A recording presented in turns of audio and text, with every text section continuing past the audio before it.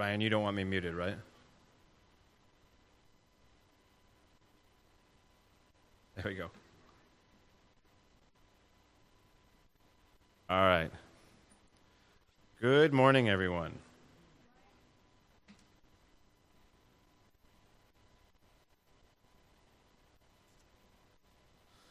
Let's open with a word of prayer. Lord Jesus Christ, I just thank you so very much for this day. Thank you for this time to be in your house. Lord, I pray that those who are not able to be here, Lord, physically can still be here passionately and spiritually here with us, Lord. I just thank you so very much for superintending this service. Lord, I just pray that I be the right vessel for you today as you pour out your message over your family. Lord, I just ask that you give us guidance and wisdom on how to read through your piece of poetry today, Lord, and I just pray that this message can be a blessing to everyone. In Jesus' name, amen.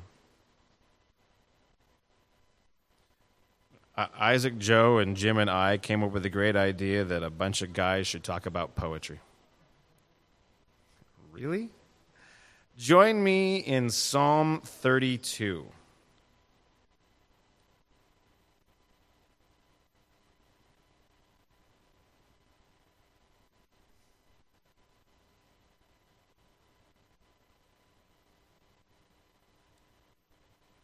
What I realize is that I'm a big fan of David of the Bible, and the reason why I said, yeah, we could do Psalms is because David wrote a whole bunch of them. So, again, this one is by David.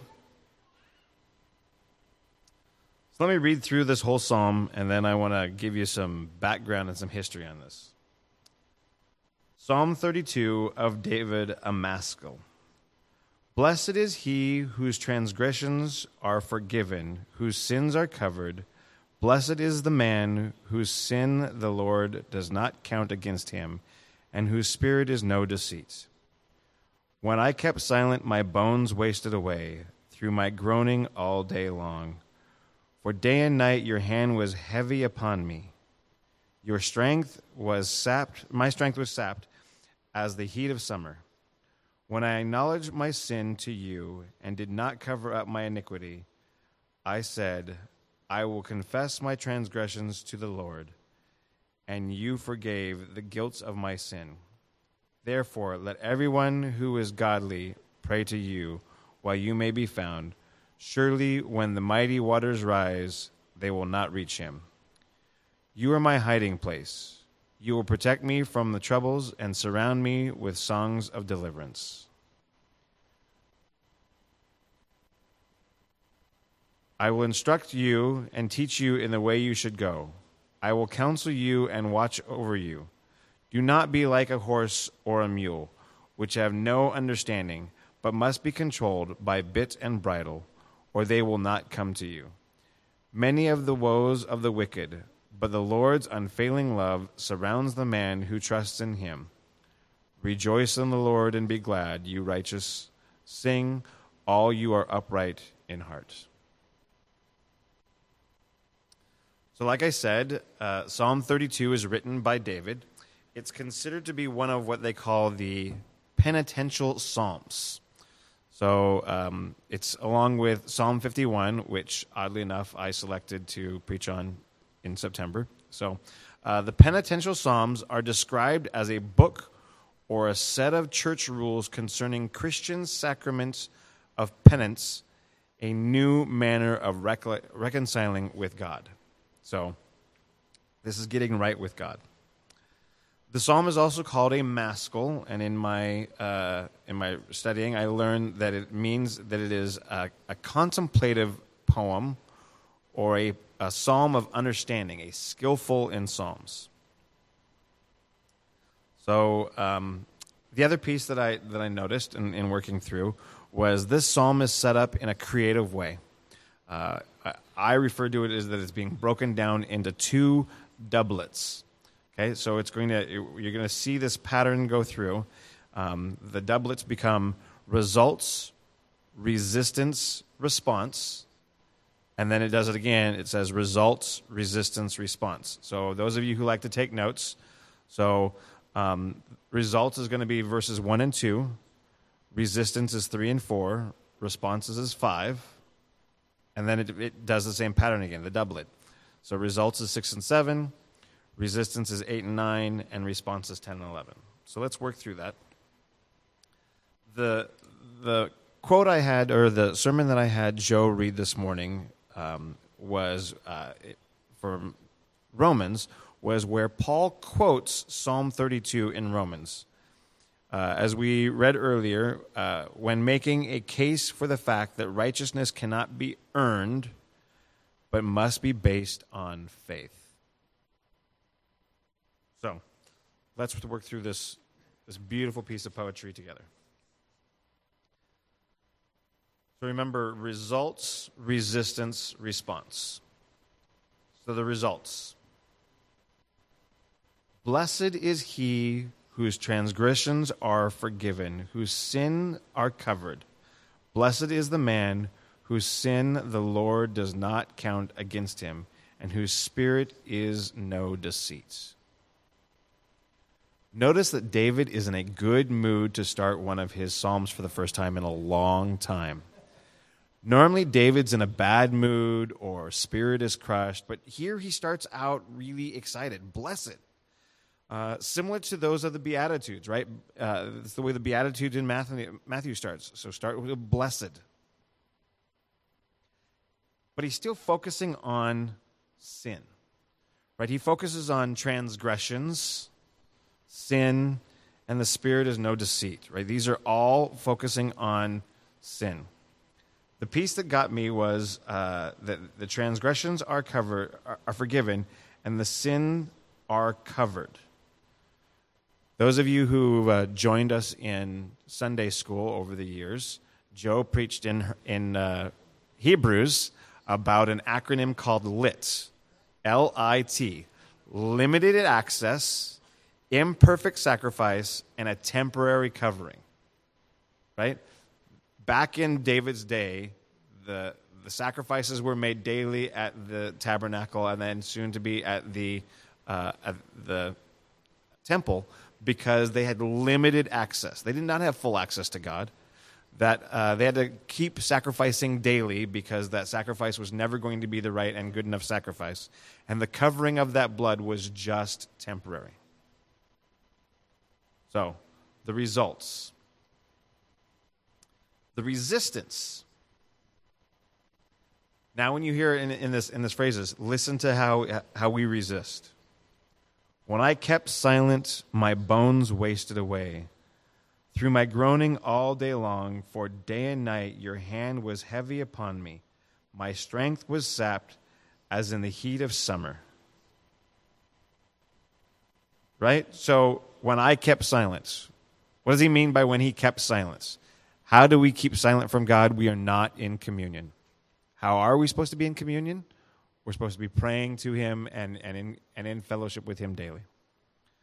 So when you are not in fellowship, when you are resisting that fellowship, bones are wasted away, heavy-handed upon me, strength sapped like the heat of summer.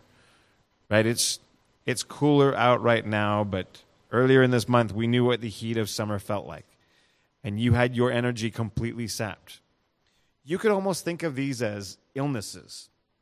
Because when we are not in communion with God, we should be sick to our stomach. Right? Your bones feel wasted away. You are heavy-handed upon me. He doesn't mean that you're getting scolded or swatted, but have you ever had those burdens on you where all of a sudden you feel the hand of God is just squishing you, holding you in place? Right? So David says, when I kept silent, my bones wasted away. Through my groaning all day long, day and night, your hand was heavy upon me. My strength was sapped as the heat of the summer. So what should our response be? So remember, results, resistance, response. Verse 5. Then I acknowledged my sin to you and did not cover up my iniquity.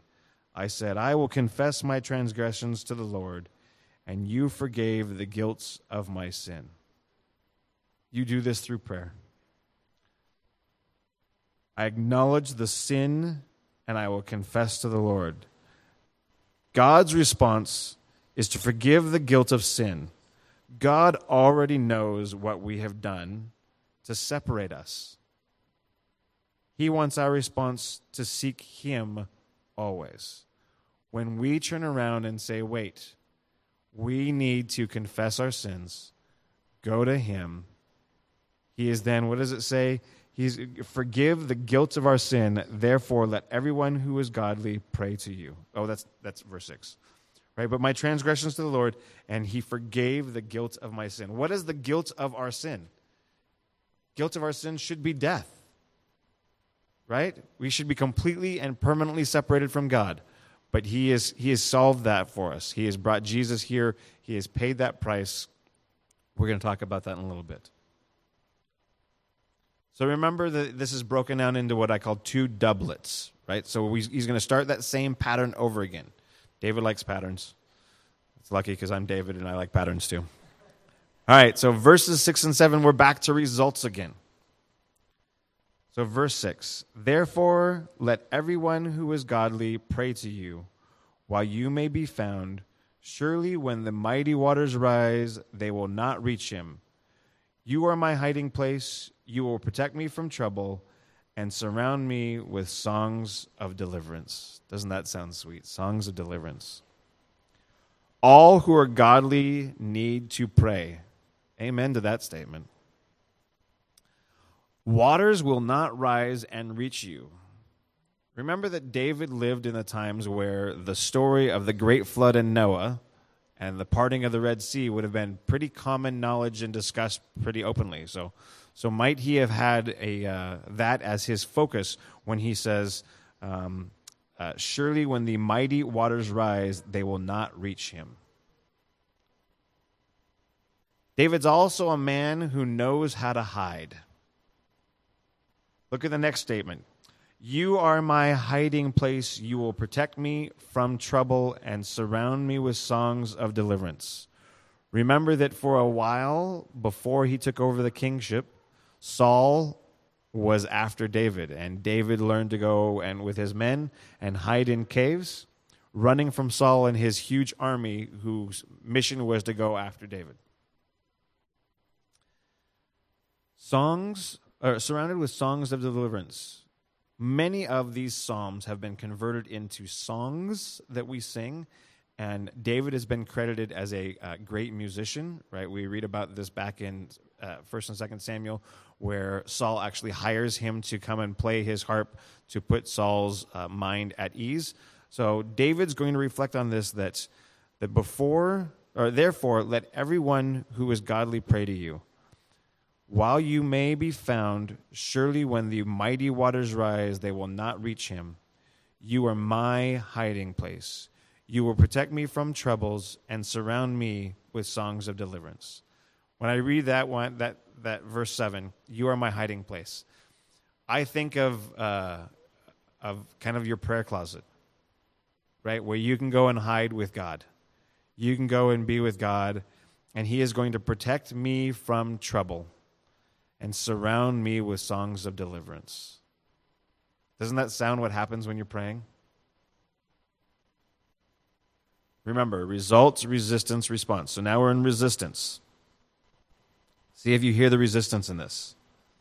I will instruct you and teach you in the way you should go. I will counsel you and watch over you. Do not be like a horse or a mule, which have no understanding, but must be controlled by a bit and bridle, or they will not come to you. Did you hear the resistance? We have a brand new addition to our house. I have I think she's 11-week-old puppy dog right now. And she still hasn't learned her name, the name that we changed it to. Often I feel as though she's... like it refers here, the horse or the mule that has no understanding, it must be controlled by bit or bridle or leash, right? And as I'm playing tug of war, I brought the puppy dog over to the Buckner house yesterday to go show her off, and she had no interest and just kept backing away, and I'm tugging on the leash, right? So that whole resistance, that's a really solid imagery for me. So in the Bible it says, do not be like the mule or the horse who need to be controlled by bit and bridle. Basically, it's talking about following instructions. If you follow God's instructions, and earlier, what did it say in verse 6? It says, therefore, let everyone who is godly pray. So there's your instructions right there. It also says earlier that you were to confess. So these are the instructions. So we are intelligent people. Not like the horse or the mule who have no understanding and must be controlled by the bit and bridle. This is the opportunity for us to know and love God and to go after Him and to have that communion with Him. So results, resistance, response, verses 10 and 11. Many are the woes of the wicked, but the Lord's unfailing love surrounds the man who trusts in Him. Rejoice in the Lord and be glad. You righteous, sing, all who are upright in heart. Shouldn't that be our response? Many woes of the wicked. There's a lot of sin in our world. The woes of the wicked. But the Lord's unfailing love surrounds the man who what? Who trusts in Him. Our response should be to trust in Him. When? We only trust Him when things are good? When the garden is green? Right? When the refrigerator is full? When there's gas in the vehicle? When should we be trusting Him? We should be trusting Him always. Right? When you can't figure out how to get the water to the garden. Right? Can't figure out how to get the gas into the car, so you can't even go to the grocery store to put food in that's when we need to be trusting in Him.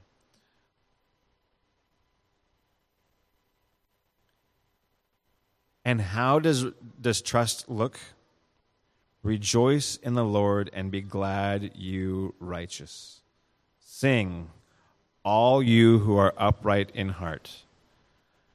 I'm jealous of Jim and Norma because they are brave enough to come up here and follow along in Vicky's accompaniment and leading us in singing, because singing is my favorite way to worship. Right? But when should we be singing? Always, all the time. Right? Rejoice in the Lord and be glad, you righteous. Sing, all you who are upright in heart. So there you go. There's Psalm 32. So I often find it, when my issues occur, I order them differently than David did.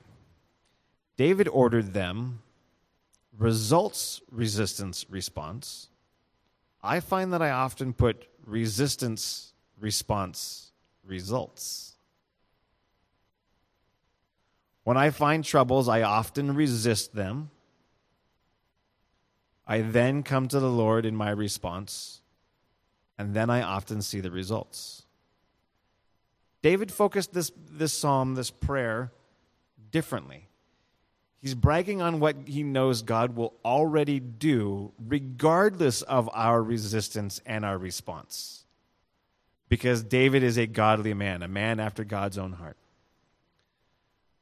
I am just a stupid old fool, so I often resist, then respond, then see the results. David's focus was first on results.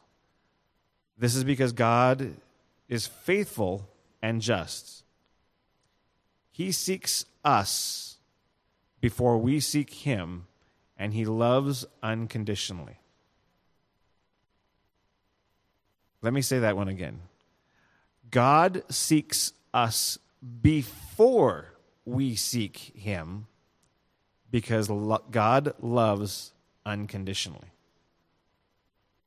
That's the reasoning why we can see David's results first and not resistance first. As a stupid human, I'm going to often resist what I don't feel comfortable with. God sees results first. The love does not change But sin is the way we can prevent love of God. God's going to love us unconditionally. But that communion, that relationship between us, is how we can screw things up by sinning. The amount that he loves us, you guys have seen this one, right?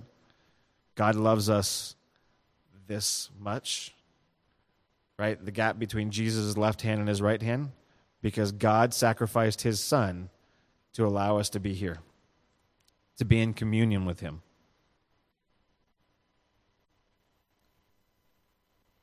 His amount of love does not change, but the sin is the way we can prevent the love and the communion with God from occurring.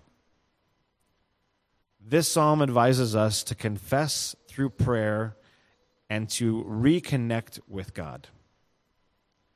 That process is only available through the blood of Christ. Because remember, back we said in Hebrews, they were focused on the acronym LIT, right? Limited access, imperfect sacrifice, and temporary covering. Through Christ, we have a complete access. The curtain was ripped from top to bottom. We have a perfect sacrifice in Jesus, and it is a permanent covering. There's nothing that we can do to change those pieces. Right? But CPP is not nearly as cool an acronym as LIT. So David's talking about how we reconnect with God. What are we doing right now? Are we keeping God at arm's length by continuing to sin? Or are we praying, confessing, and seeking his blessings daily? But let me read the psalm once more all the way through and focus on the doublets. Focus on the pattern and listen for it. Blessed is he whose transgressions are forgiven, whose sins are covered. Blessed is the man whose sin the Lord does not count against, and in whose spirit is no deceit. When I kept silent, my bones wasted away. Through my groaning all day long, from day and night, your hand was heavy upon me. My strength was sapped in the heat of summer. Then I acknowledged my sin to you and did not cover up my iniquity.